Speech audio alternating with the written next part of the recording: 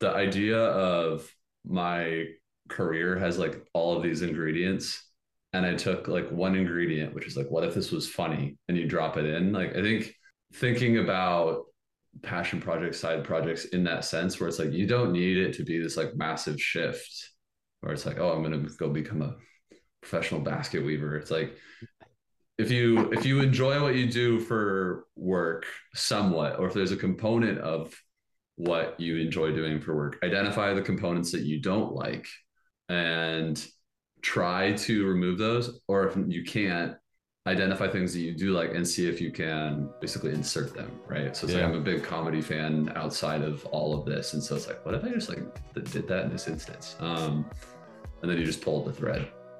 Welcome to another episode of Not Investment Advice. We've got an NIA gang here together. Jack Butcher, Trung fan, Bilal Zaidi, with a very special guest, Soren Iverson. Welcome to the show, mate. Hey, thanks for having me on. Good to see you guys. Welcome, man. I know, Jack, you two have already done, you guys have met in real life. You've done the whole, you're doxed, fully doxed out here. Yeah. We have indeed, man. Internet associates for a few years now, Soren and I. Associates. Can we get a little bit of background? We need to, like, you guys are like design gurus here. So for the listeners that are unfamiliar with Soren's work, well, first of all, if you've been on the internet for the past 6 months, you've seen Soren's work. He takes like the most popular apps in the world and just totally satirizes them. Like, wait, Block, can we just pull one example for the one person? We're going to go through some of the greatest hits in a second, but... So Soren, just so quick background, Soren, can you just give an idea of what you're doing right now? And Yeah. So people mostly know me on the internet for the satirical app stuff. I'm a designer by trade, been doing it for like 10 years now. Started out more like graphic design stuff, and then more recently product design stuff, anywhere from startups to like Square, Cash App, everything in between. And now you design laughs for the internet community. I'm optimizing for chuckles. All right, here we go. Here's the first one. This was today's post, right? This was today's. Is that today? Yeah. This is incredible. I mean, for just a lot of people will be listening, so we just want to give them a sense of the visual, because we always do a meme in a week and most people are only listening. But yeah, how would you describe this one here, Soren? Yeah, so when you're using Tinder, at times there's a service called Tinder Gold, which they will upsell you on if you like run out of matches or something. I don't know. I've been married for a couple of years, so I thankfully am not an active user, but you tap on the upgrade and then there's a modal, and typically it's like get more matches or whatever. But in this instance, you can look at the potential match and preview your future child. So we have the myself on the left, and then my potential match on the right, and then in the middle there's a infant emoji with a question mark. Who's this person? I was gonna say, is this an AI picture? Or is this your actual wife? Girlfriend? No, I would not put my wife in the concept. No, this is just a random Unsplash photo. 99% of the time I use AI generated photos because I don't want to like put people on blast in weird situations. Bro, you don't want that legal. You don't want that paperwork coming to your door indicted. Right? You don't want any of that. That actually, I have a funny story about that early on. But we can maybe talk about that later. Here, hold on a second. Let's do this. So I want to say one thing. So Block, can you pull the next one? Well, for the listeners, because again, majority of listeners, but you do have a template, right? Can you, because like when I started seeing them, first of all, I've done really hacky like Photoshops in my day. And like when you start doing it, I'm like, damn it, like the bar is so high. Someone's doing it properly. I can't get away with like these hacky like Microsoft Paint jobs I'm doing.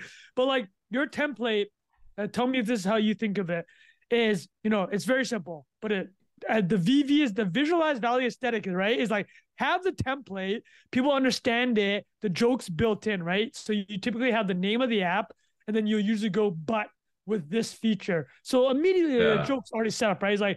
It's like Uber, but with this ridiculous feature that I'm sure people on their product team have thought about. Like, you actually walk through how you set up kind of the joke. So it's interesting because I think it started as that, which was X product, but with Y feature. And I noticed probably a couple weeks back in January that other people picked up on that formula, and then they started doing the same thing. And I was like, okay, I love that other people were doing something similar, but I wanted to try to kind of entrench my own position. And so I basically evolved past the X but Y into almost introducing it as like a new feature, right? And in terms of the visual design, I think early on it was a lot of work because I was like taking screenshots, but also like figuring out, okay, Uber has this custom typeface, I have to use that, or this other company uses this. Like there's a free alternative that's like relatively similar, and then you have to like pattern match the sizing. But now I basically have micro design systems of LinkedIn, Tinder, Spotify. Like I have enough backlog info or like design artifacts that I can like pull those in. It's like, okay, I had this row widget that I used in Uber and I can like change the styling and then like put it in this view on LinkedIn, right? So it's a design system in the non-traditional sense. All right, Love so it. this one was an OG one, right? This is a So classic Yeah. DoorDash bite request. Yeah. so Bite was this request a received. feature? But this is a new feature because there's no but here. But was this which phase was this one in? So for the Yeah. listeners, sorry, I was saying like for the listeners, this is it's on DoorDash. It's a notification, and your DoorDash delivery person asks if they can have a bite of your food, which is like, So good. Yeah. So We've all So- thought it. Yeah. So there's actually pre that concept, there was a meme which was like a very like cursed looking photo of like a person holding a bitten piece of chicken, and it was in a text message thread, and it was like I take a bite, and it was like someone talking to their DoorDash driver or something, but it was like deep on Reddit, and I was like, okay, we know this is happening, so let's just like normalize it and make it a feature. And then if someone's like, hey, can I have some of your fries? That one, I remember we posted that separately. I'm in a band and we're on tour, and I like posted it, put my phone down, and then like a minute later, it had like 1,000 likes, and I was like, oh man, we're going parabolic on this one. It was, I think those message or notification memes are so powerful because the cognitive lift is really low. Because like a really viral thing, you want it to be instantly parsable. And so like everyone knows what headspace to be in when they see a notification. Everyone's familiar with the DoorDash notification. And all it is like, can I have some fries? It's like, absolutely not. So I think there's a lot of layers to making something that will go like crazy viral versus something that will maybe pop off within like a niche audience. can we actually listen? You're heading us right down where we need to go right now. All So right. when you're saying the but the legibility is something Jack always talks about too, right? Mhm. Like I think tell me if you or any of you guys agree with this. One of the canonical examples is that stupid Apple text feature, right? Because everybody's gotten that. And if you post it, it's the running joke is it's a guaranteed 10,000 like banger. Anybody Oh, post that this is the best Apple feature, which is the automatic 2FA, I and you had go these viral, lined right? up as well, which were the iMessage one. So yeah, on the same page. But So, yeah, but I'll read this one out. yeah, this is iMessage Honest ETA, and Cynthia's on her way or asking about ETA, and she said, "See you then. How far away are you?" And they said 5 minutes, but then there's a little notification that says, according to Apple Maps, Cynthia is still at her house, 21 minutes away, which is also hilarious. Yeah, I mean, there's so many layers to this, man. It's so good because, like, I Let's love the walk way you through it. described. You described like the template. Everyone already knows that notification, but then in the back of our minds, we also know we've sent an ETA where we're obviously not on time. And so, yeah, it's brilliant, man. So good. yeah. So why don't you walk through the layers? Walk through the layers, dude. Give us all the alpha on virality. Oh man, that's how much time do you have? I think We got like time. it's interesting, right? Because like iMessage is such a universal form factor. So it's like if you're tapping into something that people are like, I know what to expect here. And then it's not like, oh, I'm redesigning this whole thing. It's like I'm basically writing the joke in the chat view. And then you add one sentence that I think a lot of my work is just like exposing people, right? Because there's a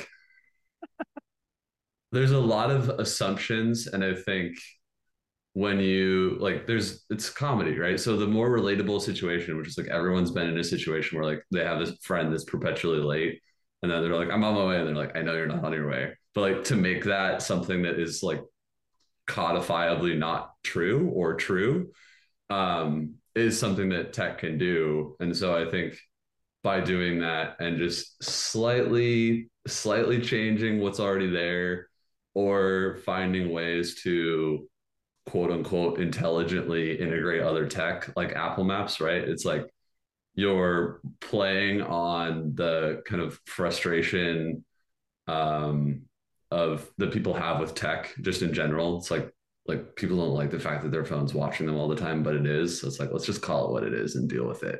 So I think those are some of the layers here. But the iMessage one is just like an infinite canvas because you can just riff on that in so many different ways.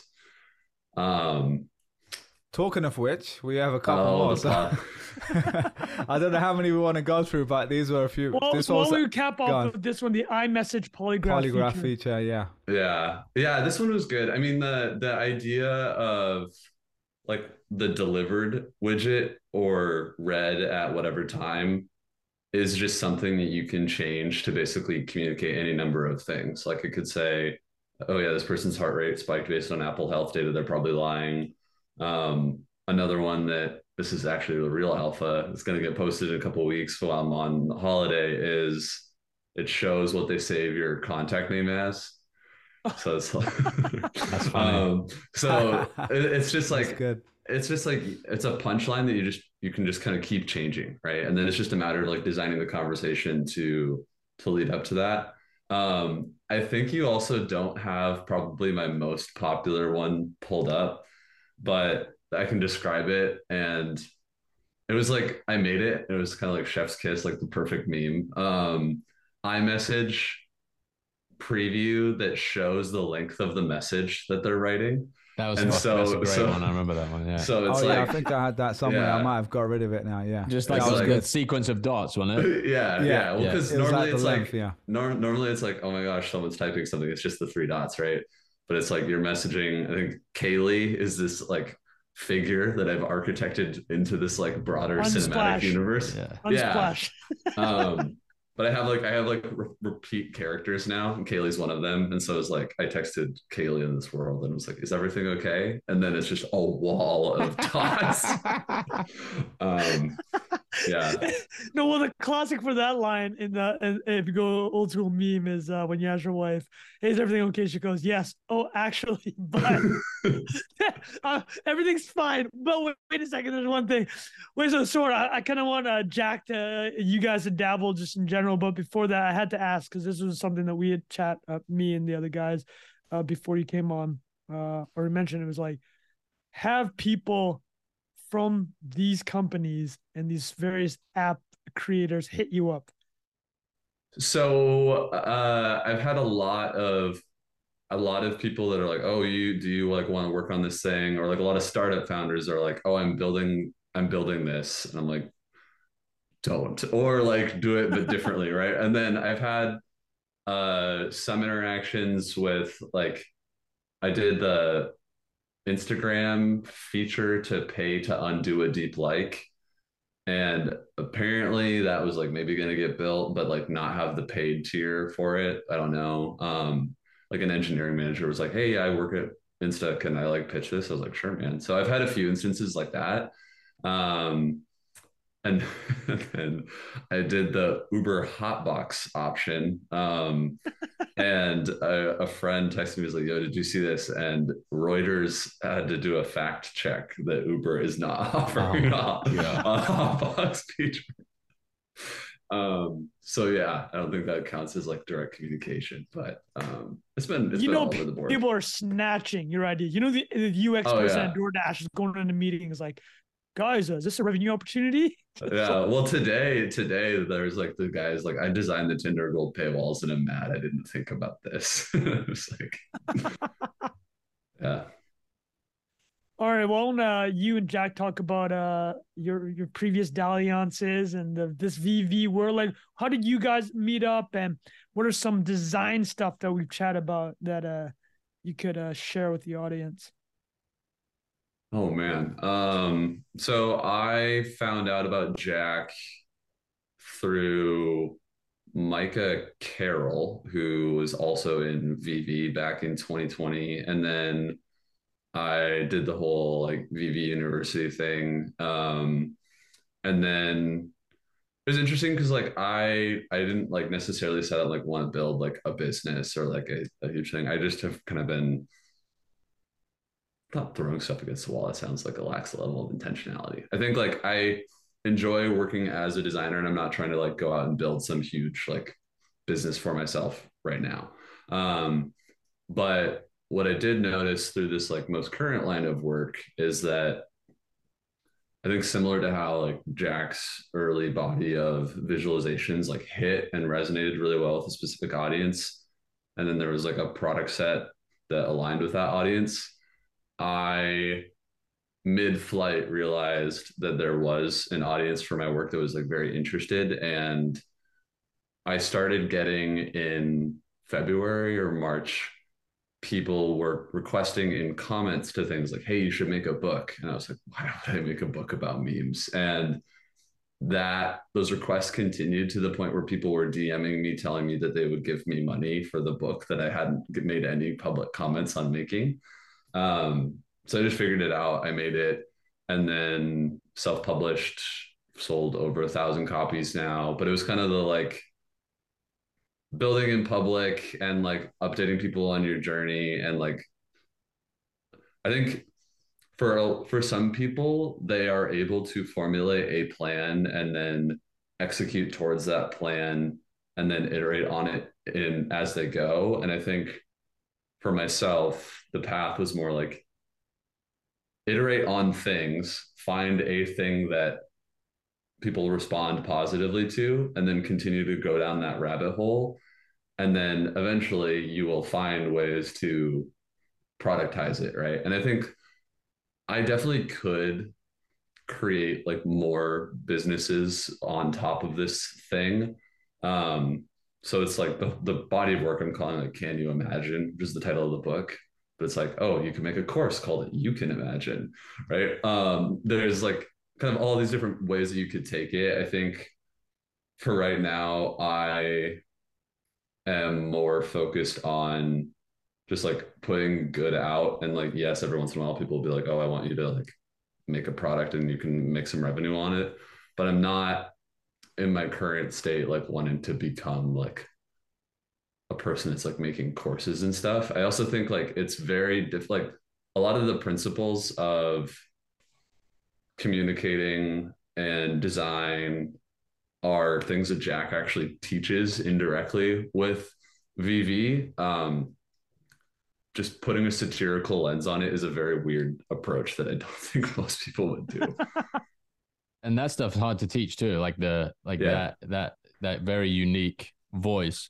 I was gonna ask you to tee up some of your fine art background too, because I think that is Yeah. like a differentiator and almost the opposite of um, how a lot of people, well, not the opposite necessarily, but when we met in person and talked about your background, this idea of, I view this stuff as art that kind of is on the bleeding edge of being accepted as art. It's like it's Yeah. a very, very cutting social commentary that, in my mind, if you filled a physical space with this stuff and people went in to have an experience, it would create incredible conversations, reactions, and that's what art is supposed to do. And that's, if you could speak a little bit about your background Yeah. in that world, I think that would be good context too. Yeah. I good call out. So I studied both business and art in university. And part of the art program that I went through was you had to put on basically a thesis exhibition, which was a body of work, right? And I think a lot of designers just use that as like, oh, I'm gonna go do like photo stuff, or I'm gonna go do, they're trying to like map it towards what they're gonna do for their full-time work. Maybe I should have done that, but I didn't, and here we are. The concept I started like pulling at was like, what if, and this was 2016, 2017 for context, but I was noticing that from like 2010 to 2016, the rate of decay of viral content had like exponentially increased. So like troll face when like 2007 or whatever was a meme that lived for like 3 years or 4 years, right? And then by the time it was 2015, it was like maybe a couple days to a week, and then now it's like 6 hours and it's irrelevant, right?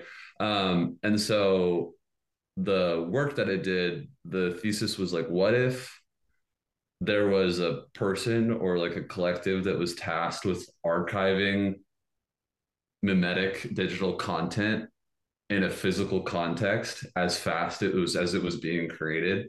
And so I had basically the whole gallery to myself. I had like a graveyard of dead memes. So it was like literally astroturf and then a bunch of like tombs. And then I had a Harambe shrine that was about 8 feet tall, and there was like an Enya loop playing. And then there was a physical Tinder interface that had like 3 framed photos on the right, and then a giant pile of people's faces printed out on the left. And then I had like the Dat Boy frog like popping out of the wall, and like I had like real bricks and stuff, so it looked like yeah, so stuff like that. Which that work was incredibly no, it's well received on in some instances. Like people that understood like art as an institution were like, this is really thought provoking. It's creating really interesting conversations. And then you had people that are like less familiar with art, and they're like, putting memes in a gallery is art. I'm like, the fact that you're here talking about it makes it seem like it probably is, though. But ultimately, that work, like installation heavy 3D work, um, is just very difficult to do unless you basically with art, you have to like fully commit to like being an artist, and the only acceptable job within that community is being a art professor. But if you try to like go corporate and then you're like, I'm also an artist, it's like you're not really committed to art. So I kind of put it on hold or just tabled it, and then went the full corporate route, and then I somehow fell back into it. I think like it's several degrees of separation away from that now. But I'm cooking on a few things that might try to like bring me back into that space. Can I ask a follow-up question to Jack? Yeah. I mean, that was really insightful what you just said there, but I'm curious to hear Jack's take on what an artist is, because I feel like you have a lot of overlap in the same things that Soren just said there about the kind of purist artist like idea, but then you also worked on creative stuff, but now clearly you have been artists all along, you know? So I'm just curious what you think about that.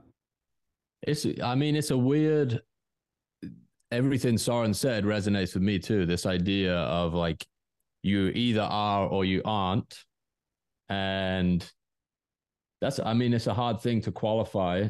And I don't even know if I agree with it, but I definitely feel it, if that makes sense. Like you have obligations, you want to make things that are not necessarily immediately commercially viable. So that's like in the art camp. But I would also think this, like, the internet as a canvas changed a lot of that too. It's like there's this inherent conversation happening from zero on the internet, whereas maybe this like entrenched understanding of what art is like, you have to make this stuff and you have to get somebody to represent you, and you have to get represented by this institution eventually, and that gives you credibility to go to the next institution and the next institution. And we could get in a whole long conversation about this idea of like the centralized version of art versus the decentralized version of art, right? Someone like Soren built a massive captive audience of people that want to see the next expression of an idea that he has. I would 100% stand in a room and debate that is art, because like you have a captive audience that you are creating things from your imagination and that they appreciate. But then you can take that same argument and go, when Soren's working on the Square app, is that art? It's like, yeah, kind of, like you're pulling something out of your brain to create something that enables something to happen. But maybe like the very direct functionality of that thing makes it not. I've been using this line on podcasts recently where as a designer, you're trying to answer a question, and as an artist, you're trying to ask a question. So whatever the output of the thing is, like if it falls more in one camp or the other, that's like a loose mental model for figuring, like sending money to your friend that like sold you a TV. That's a design exercise, right? Yeah. Making a piece of media that gets people to question their relationship with technology is an artistic exercise.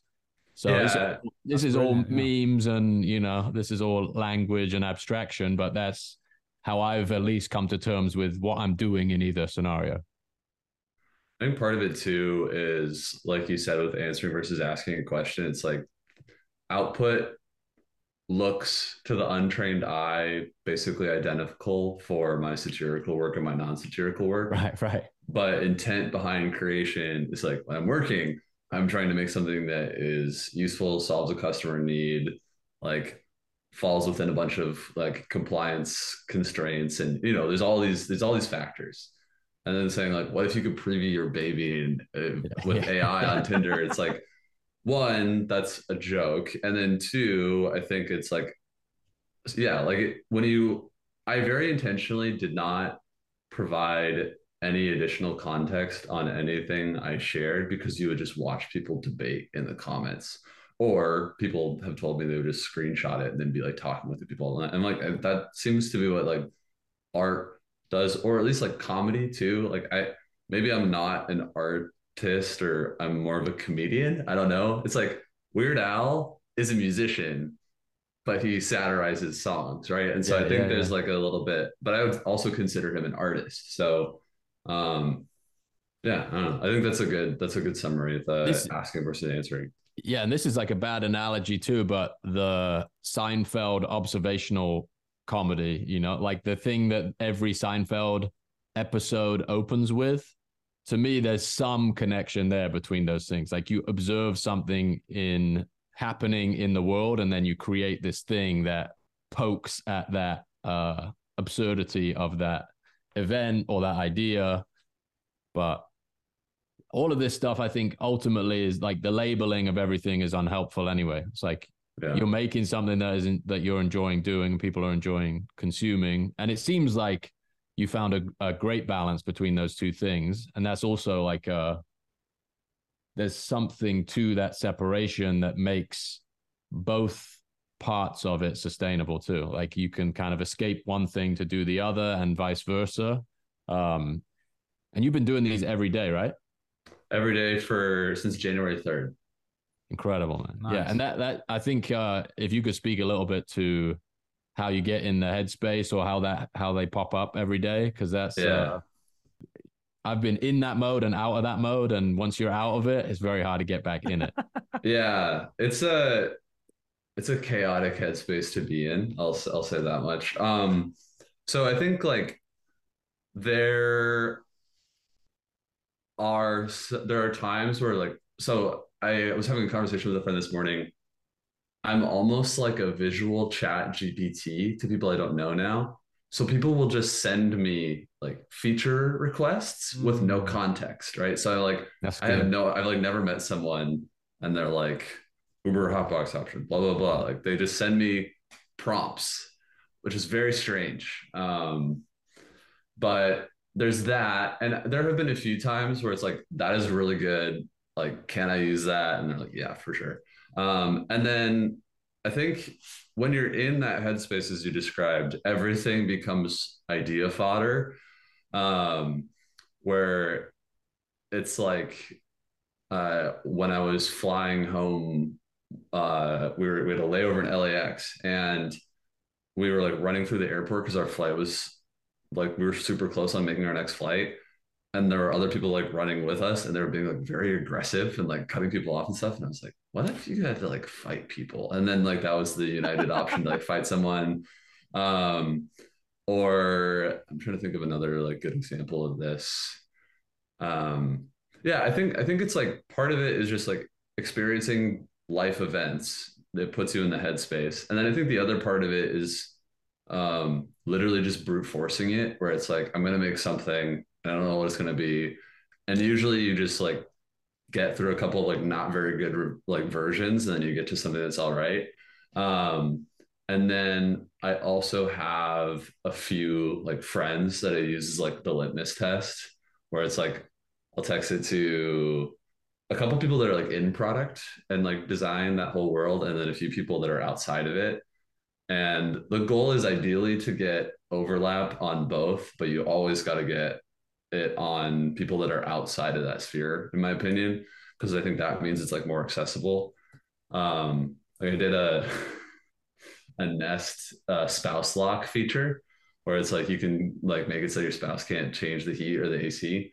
And someone DM'd me and they're like, my mom saw this on my coffee, like that in your book, and they like bought a copy because they thought that was so funny, right? And it's like I think it's really easy in the tech world, like when you're in it, you just think about like everyone. It's very much like it's like a hive mind, and everyone thinks the exact same. But I'm trying to like pull myself out of that and more just think about the people that actually use a lot of the stuff that we're making, which a lot of those people aren't even familiar with like Ethereum as a concept, right? So trying to abstract a lot of that away. I love how you said idea fodder. So I actually did have a follow-up question on that. Is like, Yeah, how much of that is tied to the dopamine hits you get from going viral? Because what I mean by that is when you, obviously, I'm not saying that's the purpose of what you're doing, but obviously when you launch something, you're like, okay, this is gonna do numbers, and like when you mentioned earlier, it's like, oh, 1,000 in the first so minutes, you know, this is gonna go nuclear, right? Yeah, It's like, but there does seem to be. I say this from my personal perspective. Is like, I know when you mentioned idea fodder, it just hit me totally, because when I started getting a lot more into Twitter, literally everything became content, because for me initially I'm like, oh, dude, I think this could go viral, right? It's like, it's kind of sick, but I don't know if that's how you think about it at all. yeah. I think it's like jokes, and if they resonate well, then the joke will likely be more well received by more people. I think, however, I have kind of told myself from the like I had a couple that went like wildly viral, and I was like, not everything's gonna be like this. That's totally fine. Like if I think it's funny, or if like friends think it's funny, that's enough for me. And an example is like I did a PagerDuty concept, which PagerDuty is a tool for developers to get notified if there's like an on-call request and they need to fix something. Uh, and I made like a PagerDuty notification that if you don't respond in 15 minutes, it'll call your girlfriend. And like my developer friends were like, "That's amazing," and then a lot of people were like, "What is this?" Or I had a phase early on where every Monday I would make like riffs on Mike's Hard Lemonade concepts. Um, so I had like Mike's Hard Shell Tacos, Mike's Hard Rock Cafe, Mike's Hard Hat, Mike's Hard Boiled Eggs. But it got like, I thought it was the funniest thing ever. Like me and a few of my friends were like, this is hilarious. But it got to the point like 12 weeks in where people were DMing me. They're like, please stop doing this. So I think like for it to be sustainable, like I need to be having fun with it. And so I think initially I was really like hooked on like, oh my gosh, how many people are like this? Like how many people? And then you pretty quickly realize that that's not sustainable, and you kind of have to just like separate and like focus on execution. And it's like I don't have enough time in a day to be constantly like looking at that stuff. So um but yeah, it's definitely, I think it's like a rite of passage. Like I'm sure Jack and you and Bilal have all pretty experienced this, where it's like this inflection point where you go from like, I'm a small account that has like a few hundred people or a few thousand people, and then all of a sudden it goes like, it's like gas on a fire. It starts going up really fast. And it's like, it's a fun, wild ride, but I think, you ride it up and then just kind of like readjust and get used to it. It's a weird thing to get used to, but you do get used to it. No, I agree. I think Huberman actually, Andrew Huberman talks about this in a lot of his episodes. It's like social feedback, that dopamine you get from social feedback. It actually, the diminishing returns is faster with that than almost any other type of dopamine hit. Like caffeine continually, like every morning I have caffeine. It's I still want it the next day. It feels good, right? Exactly. You got that fresh Red Bull there. I love me some RB. Jack's got that Kirkland. Oh. And But social actually is because it is such. I mean, literally, it's just tied to number, right? It's like the total hedonistic treadmill is like you start going, oh, what I need this to hit 1,000, and I'm like, I need to hit 10,000. But that actually just legit just diminishes. Whereas you go for runs, you do caffeine, these other activities which boost your dopamine, they do not diminish as much as social. So I'm totally on board with you on. Not only do you get used to it, it really doesn't even. It's just not even a thing. Like, and how you said is like you don't want your audience to dictate what you want to do, right? No. Yeah, I think you don't want your audience to dictate what you want to do. I think my audience definitely expects something pretty specific from me. Now I've definitely niched myself down. I've like thought about that where it's like, what if I just like stopped? What would happen? I think there's this idea that everyone is the main character in their own story, right? And so it's like this huge deal if like any one of us decided to just like stop, but like the world would keep turning, and like within a month or a couple weeks, like it'd be like people would have forgotten about it, which like is kind of comforting in a way where it's like it's a big deal, but it's also not a big deal at all. So I think like having that perspective and like not taking yourself too seriously is part of what has kept me sane and kept me like able to do it for as long as I've been doing it, right? Yeah, Soren, I think related to that, we talked just before the show about some of the things we might touch on, and we kind of just touched on it there about doing this daily. And I think in your Twitter bio, it literally says new ideas daily, which I'm just curious like how long that's been going on, but before Twitter even, just is that just something you've practiced for a long time? And kind of second part to that is you talked about the kind of merit of doing stuff daily or like these 100-day projects, which I've seen quite a lot of. A few other friends have done like a challenge to themselves, like whether it's posting online, creating a TikTok video, going to the gym, whatever else it is. I'm just curious, like, why? Have there been other ones that you've done related to this? Yeah. So I had a professor in college where we had to do a 100-day project, and then we had to make a zine about it. And I made the mistake of deciding that I was going to try to eat at a different place and document it every day for 100 days. And so by the end, it was like me eating at different like gas stations. It was so janky, but like super fun. But and like I kind of went insane to that project. But like other people were like, I'm going to design one thing. I'm like, it was like very tame. And then I was like, I'm just gonna like go to 100 and like see if we can sustain it. I think with 100-day projects, it's I think it's like a couple weeks to a month to like really form a new habit. But I think if you form that habit over the first month and then continue executing on it for like 2 more months, it's it's like it becomes like breathing in a lot of ways. Like the first couple months of doing what I'm doing now is like really, really hectic and like really chaotic. And now it's like, oh, okay, I need to like make something for tomorrow. And then like spend like 15 minutes like get it figured out. And I think whether you like however you set up your accountability matrix, like however you set up your accountability for that is up to you. I decided to just like post every day. I think like having some verifiable like proof that you did do it is like this is what I think why part of why Duolingo is so successful, right? Because you like want to keep that streak going. But I think there's merit to it for any number of reasons. Like for physical fitness, obviously it's great. I think for like learning something new, it's great. I think for experimenting with something new and validating whether or not it's like a good idea. 100 days is not an inconsequential amount of time, but it's also enough that you could do 3 of them in 1 year, right? So if you wanted to test out like 3 different content formats, or you wanted to test out like 3 different marketing strategies or 3 different businesses or 3 different like types of working out, it's a framework that's like worked for me.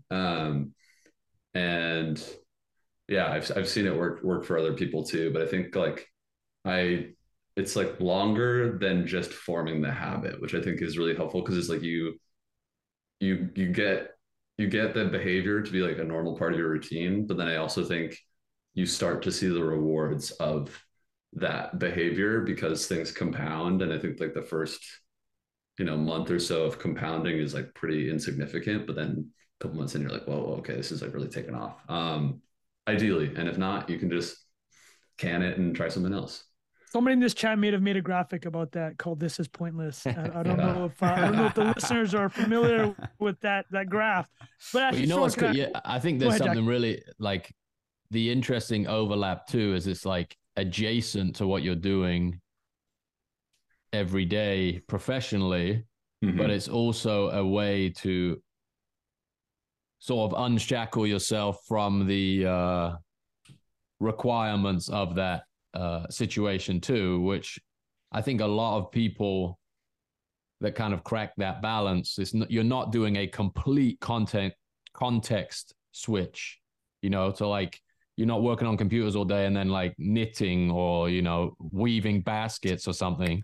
Not You're yet. like using your very highly developed skill in a slightly different context that gives you this massive return because you put it, you know, can put it out on the internet and anybody can look at it. That to me is that's like it's a massive cheat code, and just design as a practice. Even if nobody looked at that stuff on the internet for 100 days, you would have this body of work that you could take to a job interview or share with somebody one-on-one, and you have just all these reps that made you a better designer. And I think like that, like cross communication between the passion project or the thing that you're doing outside of your work time in inverted commas, benefiting what you do for work, like even the technical things that you're learning to port over the different styles from this app to that app to this, like makes you more competent outside of that context too, which I think that feedback loop is another thing that, and this may not be true for you, Soren, but that definitely was the case for me. It was like, you know, even if this doesn't resonate at the scale I'm hoping it does, I'm still sharpening my skills to use, you know, 9 to 5 or whenever it was I was working.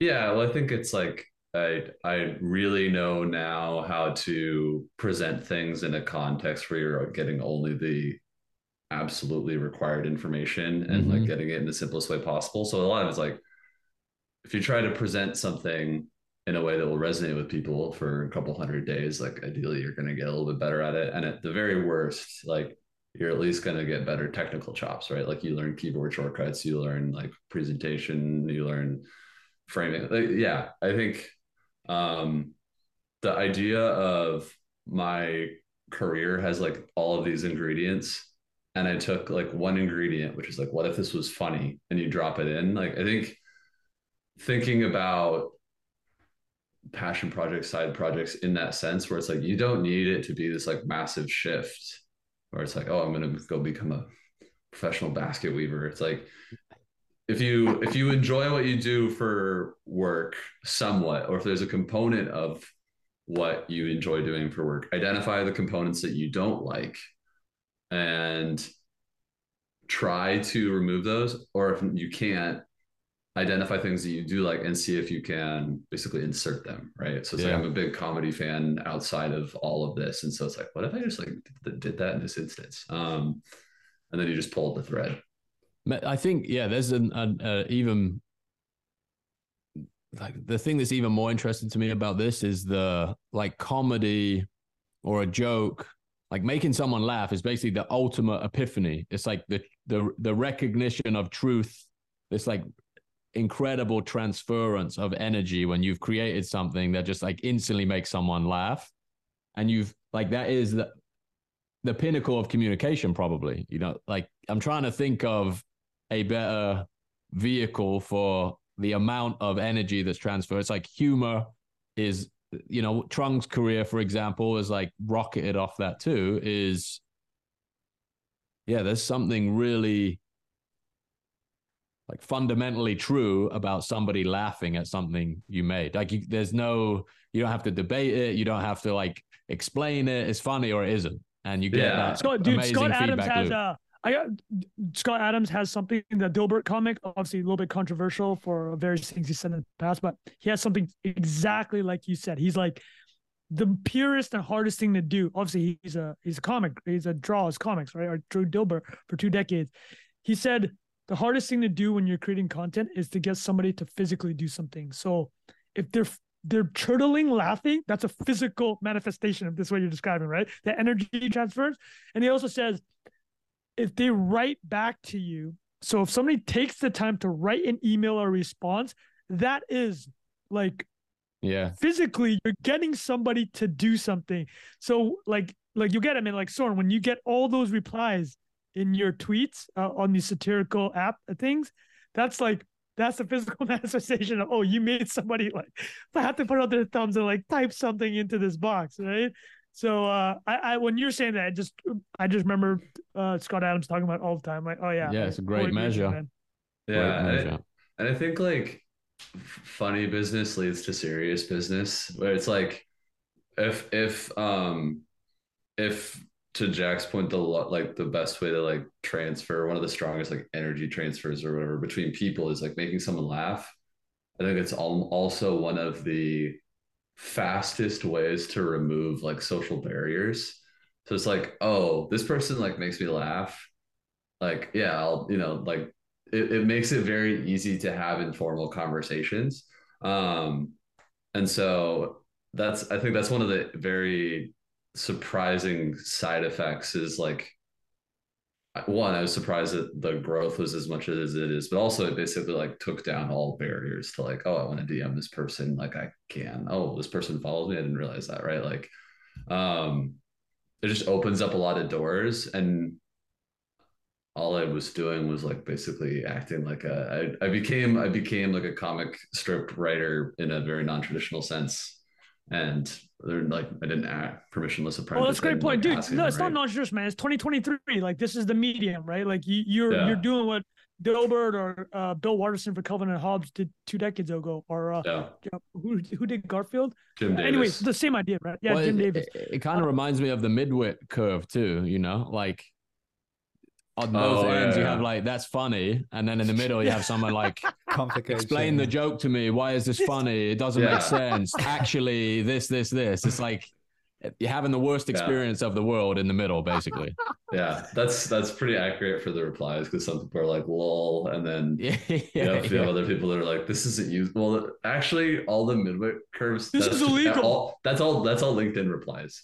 I post the same stuff on LinkedIn, and it's a fun time. Oh man, dude, if you wrote about the LinkedIn versus Twitter, that would be an incredible piece of like archaeological content. Have you made these things for LinkedIn too? Because that could be even another way of doing it.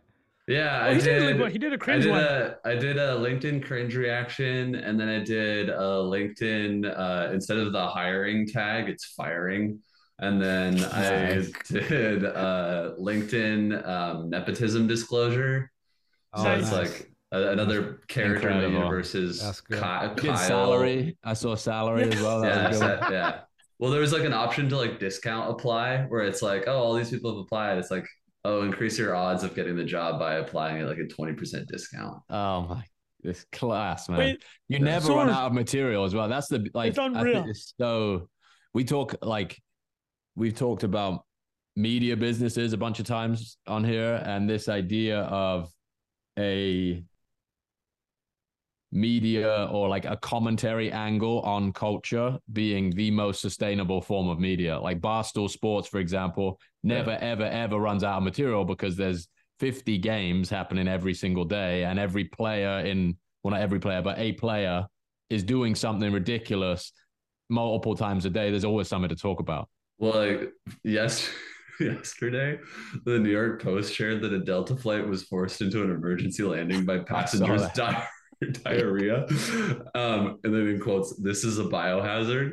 So I was like, all right, I know what we're cooking up this week. Right? So wait, so can you talk through your 100 days? Actually, I had to pin because I didn't want to lose it. Was you said that the first 30 days were a bit chaotic for this? Yeah. So okay, what do you mean chaotic? I know you mentioned that you're creating like digital artifacts all the way through, but like what made it chaotic? So one, it was the reaction was like way more intense than I thought it would be, right? I like one of the first things I posted had like 30 or 40,000 likes, and then I was getting like a couple thousand followers a day, and I was like, what is going on? And then on top of that, I now have this giant Figma file that has all of these past concepts, right? When I started, there was nothing. So I was like, okay, how do I make one of these? And I hadn't figured out like what the templates were. So like early on, I sometimes do like two screens where it's like one screen to set up the like context and then almost like the punchline, but also the actions are in the second screen. I had never done that format. So I was like, maybe I experimented with that format. And then there's like device framing. So like sometimes it's the top of the device, other times it's the bottom, other times it's centered. So there were a lot of questions around presentation format that I was like going through as I was kind of building out this system. Um, and then yeah, the like before I understood that you can just like ignore replies, I was like, oh man, this is like really overwhelming. And then also, yeah, I think like I hadn't trained the muscle yet of like everything is an opportunity to like satirize the interface, right? It's like a weird way to like train your brain. I think I've gotten to that point now, but up until well, that first month specifically, it was just like really like working to try and make sure that I was like getting something out every day and that it was like good. But yeah, and then also there was like the fact check from Reuters and stuff like that, where it's like, there's just like no playbook, and you're like, is this? And then you're like, oh, it's satire, it's protected by the First Amendment. So it's yeah, just like going through a lot of these like very strange experiences that I'm like, there's no person that I can be like, hey, what happens when this happens? Yeah, man. I think like this is hacking the simulation, they call it. I think this idea of like you found this very particular voice and format for commenting on what's happening in the world. We love to see it. Incredible. I know, Bilal, no, that's right. We can go for 5 more minutes or so. All right. But yeah, Trung, you got any other questions? I want to pepper Soren some more serious business. We talked about the funny. Can we talk in a couple minutes on the serious stuff? You mentioned a bit about Duolingo and the streaks feature. Could you just give us kind of like the Hall of Fame off top of your head right now? Some of the best app features. You're an app designer, working cash out. What are some stuff that you're like, oh, that's good? Like whoever did that, respect. Like what are some of the Hall of Fame app features ever created, whether that's virality or engagement?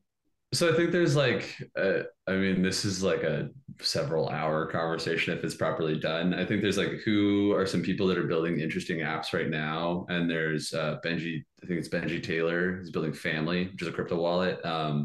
The interaction, the level of care and attention to the interaction design is like second to none. It's super good.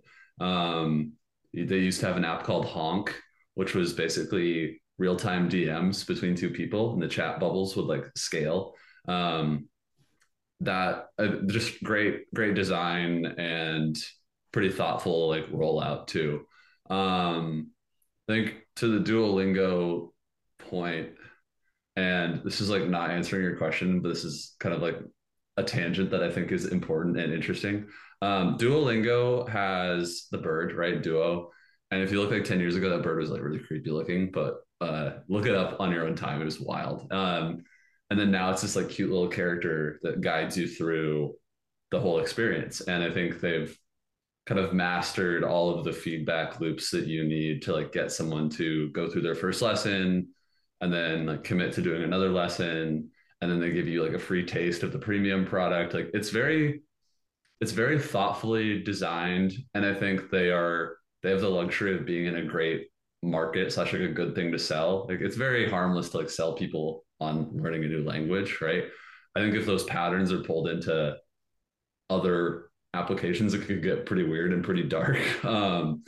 But something that I think is interesting about Duolingo, so they have that bird, right? And then Pokemon, which is Nintendo's IP, Pokemon Go was obviously a huge success, but then they had this sleep app that was also Pokemon, right? And that also blew up.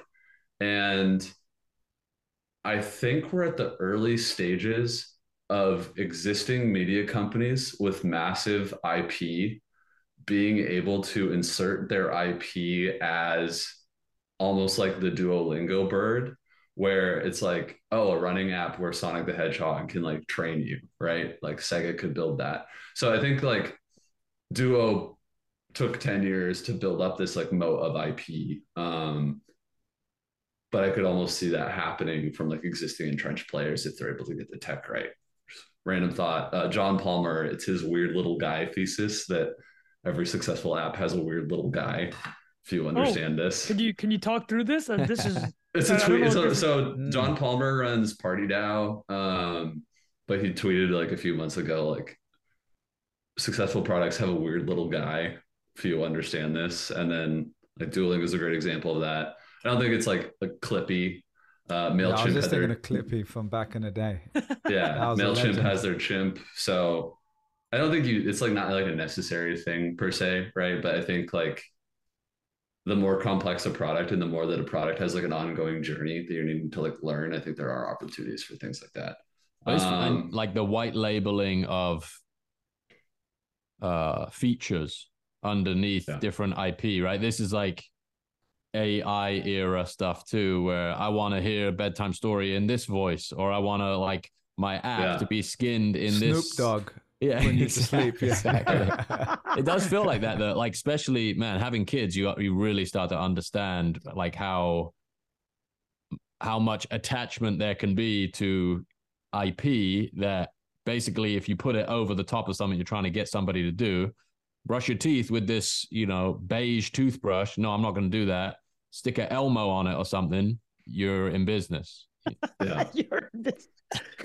Dude, I love that. Well, hold on. So there's a couple more threads I want to pull on this because I don't. Once we got you, I don't want to listen. So like the Tinder swipe, one of the greatest app interactions ever, right?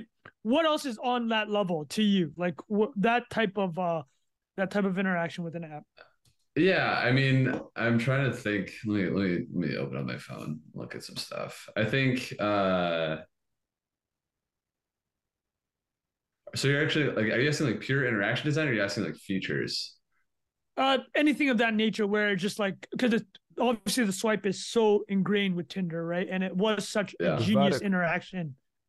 Jack, are you saying the vertical swipe? I was saying vertical scroll. I was gonna infinite scroll. That one. Well, I was gonna say like infinite feed, insane. Which is mad, isn't it? That is insane. And then TikTok doing infinite feed, basically. Well, that's like a biblical. That's like a BC. What they AD BC. Before and after, yeah. No, that's a big difference. Rafa, you gotta cut Jack's face when he said infinite scroll. He was like orgasmic. He was like, when they did that infinite scroll, dude. It's like crawling out of the fucking water, the slug thing, For real though. Yeah, I mean, like, I think like TikTok is insane because they had like a algo that would get trained on your interactions, and all you would do is swipe. And it was like the first social app where you didn't need to follow anyone to have a good time, but you could also follow people and have a good time. Like wild. And then not the same about Tinder, to be fair, but I mean, that was a long time ago. But no, TikTok is. TikTok takes the cake here, man. Definitely. Thinking what else there is. Soren's scrolling his phone. No, but notifications is obviously the big one. Cash App was. I was going to say Cash App's got to take a few crowns along the way. Tag. Cash tag. Being able to, just being able to simply transfer funds, right? And then they now have Bitcoin and stock trading too, right? And I think like if you look at like a E-Trade or like a Schwab, right? Like those views are like very cumbersome and dense, and then like you've got these very simple, easy to parse, like charting on cash. And then the idea of like a cash tag is really interesting because it's like a separate identity layer that obviously is like a hashtag, but works in a completely different context. Trying to think if there's anything else off the dome. I think in terms of like interaction patterns actually, I guess this is like way, way, way, way back, but online, offline, just like little circles, like green dot versus not green dot. I think it's wild that came about. And I think also wild the contexts that we use that in. Like if you had gone back to like first AIM and be like, one day when you sign in for work, you're going to be able to see if all of your coworkers are online or not, Insane, right? man. Like, I worked at Bloomberg and you had a timestamp of when you entered the building on your online thing. Jesus If you're in Christ. or out of the building, crazy. I was going to say, we referenced this already, but the typing bubble too. That's a crazy one. yeah. Well, Yeah, no, the yeah, typing bubble is crazy. I think on Slack it says who is typing, which I think is like, I remember my first job. It's like you see the boss typing, and you're like, "Oh no!" And then it stops. Or it starts, stops. Or you'll see like one person starts typing, and it's like this person and this person are typing, and then all of a sudden it's like a lot of people are typing. And you're like, "Oh god!" yeah. It's all that stuff. I think it's less about what specific like interaction. I think it's more just like these tiny pieces of information that are revealed. Read receipts, insane concept. So I was Also, literally green about to bubble say, versus blue bubble on iMessage. Yeah. green, dude, That is green you just said versus blue. signaling or like what it represents. That's another big That's one. literally worth probably $100 billion to Apple. Like the switching cost of that. If you were to do a back of the envelope on how much the green versus blue bubble is, I think somebody did it. It's like this is worth $100 billion to Apple and iMessage. Like this social network, it's insane, man. But this is why you get so much good stuff out of the iMessage screen, bro. Yeah, there's a lot to work with there. Amazing. All right, any last question, boys? This has been amazing, man. Thanks for breaking all this pod. down for us. Great pod. I think we have to get Soren back on for. You remember when you said this would be like an hour's worth conversation of like we should just go through. Here are the 20 greatest like internet interactions ever. That's an episode right there. That's dude. a great shout. Yeah, I think you could also go pretty deep on like meme history, but that'd probably just be fun and less useful. That'd be a killer episode. Yeah. That'd be a killer episode. Definitely. Soren, anywhere we want to send people, dude? I know you got your book. This is your chance to plug it here, mate. Yeah. So first of all, I'm on X, formerly known as Twitter. And then also, if that's not your style, I'm on Instagram and LinkedIn, and it's going to be the same content, just different reactions. So don't expect a bunch of new stuff. And then, I have a book called Can You Imagine? It is the first 100 concepts and then 10 exclusive concepts to the book. And then there's like an intro section, like a write-up on each one. So get it for your coffee table or for a loved one's coffee table. Holidays are around the corner. It's a great gift. You can find that just on my X bio. It's like there's like a link in the bio. Where we'll link it in the bio in the show notes as well, so people can go check. You that out. can't miss directly. it. It's the cleanest mustache profile picture on the entire platform. Yeah. I just like Exactly. it's just unbelievably well maintained and just like Beautiful. 2 years in the making. There you go. Anyway, thanks for coming on, Soren. We appreciate you, man. that was awesome, amazing man. work, dude. Thank you. It's Thank incredible. you, listeners. Yeah, good chat. All right, cheers, boys. Later.